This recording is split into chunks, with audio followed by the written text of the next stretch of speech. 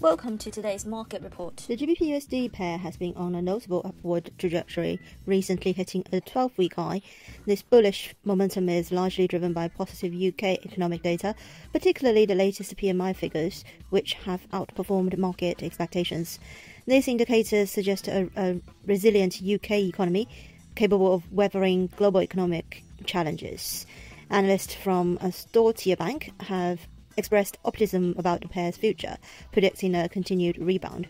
And the pair experienced a significant spike, reaching near 125.75 before stabilizing around 125.40. This movement reflects strong market confidence in the pound, buoyed by the UK's robust economic performance. Turning to the euro-dollar pair, we've seen a steady climb, with the euro showing resilience against the US dollar. The pair has been flirting with the 109.50 level, a sign of growing investor confidence in the Eurozone's economic prospects. Despite some positive signs, MUFG Bank analysts caution that the Eurozone's growth outlook remains limited. The region faces several challenges, and while PMI data shows some improvement, it is not enough to indicate a significant upside for the euro.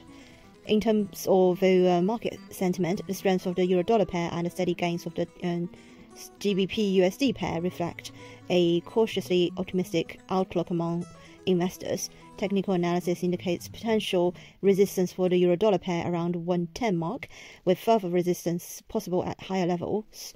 On the downside, the pair should find support at the major 200-day simple moving average. It is important to consider these currency movements with the broader market context. European shares have been edging higher, buoyed by positive economic data and easing inflation concerns.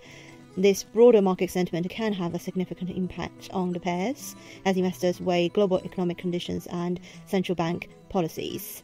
Looking ahead, traders and investors will be closely monitoring upcoming economic releases and central bank statements. This is today's market report. Thanks for listening. We'll see you next time.